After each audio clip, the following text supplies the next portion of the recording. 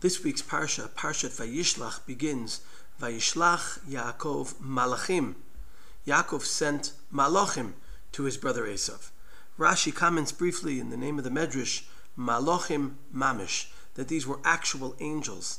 And the basis for this pshat, of course, is the fact that two psukim earlier in the end of Parshat Vayetze we read, V'Yaakov halach ladarko, vayifku bo malachei Elokim. Malachei Elokim seems like angels. It's interesting that we have this word malachim that can refer, of course, to angels and also to regular shlichim who are sent by people to each other. And the truth is we find in many places where we have malachim that are angels, humans, unclear.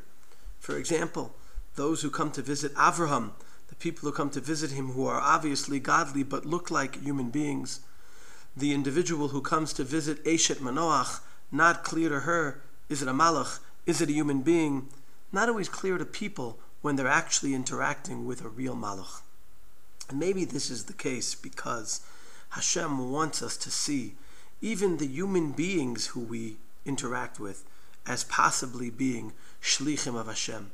That we should be able to see ourselves as God's messengers. That we should be able to see those we're interacting with who seem like mere mortals as bringing a mission of God to us. We should see ourselves and others as on a mission from God, as God's angels. And this is something very important for us to keep in mind as we live our lives, for sure in challenging times, to try and see Hashem and Hashem's will in the people we interact with.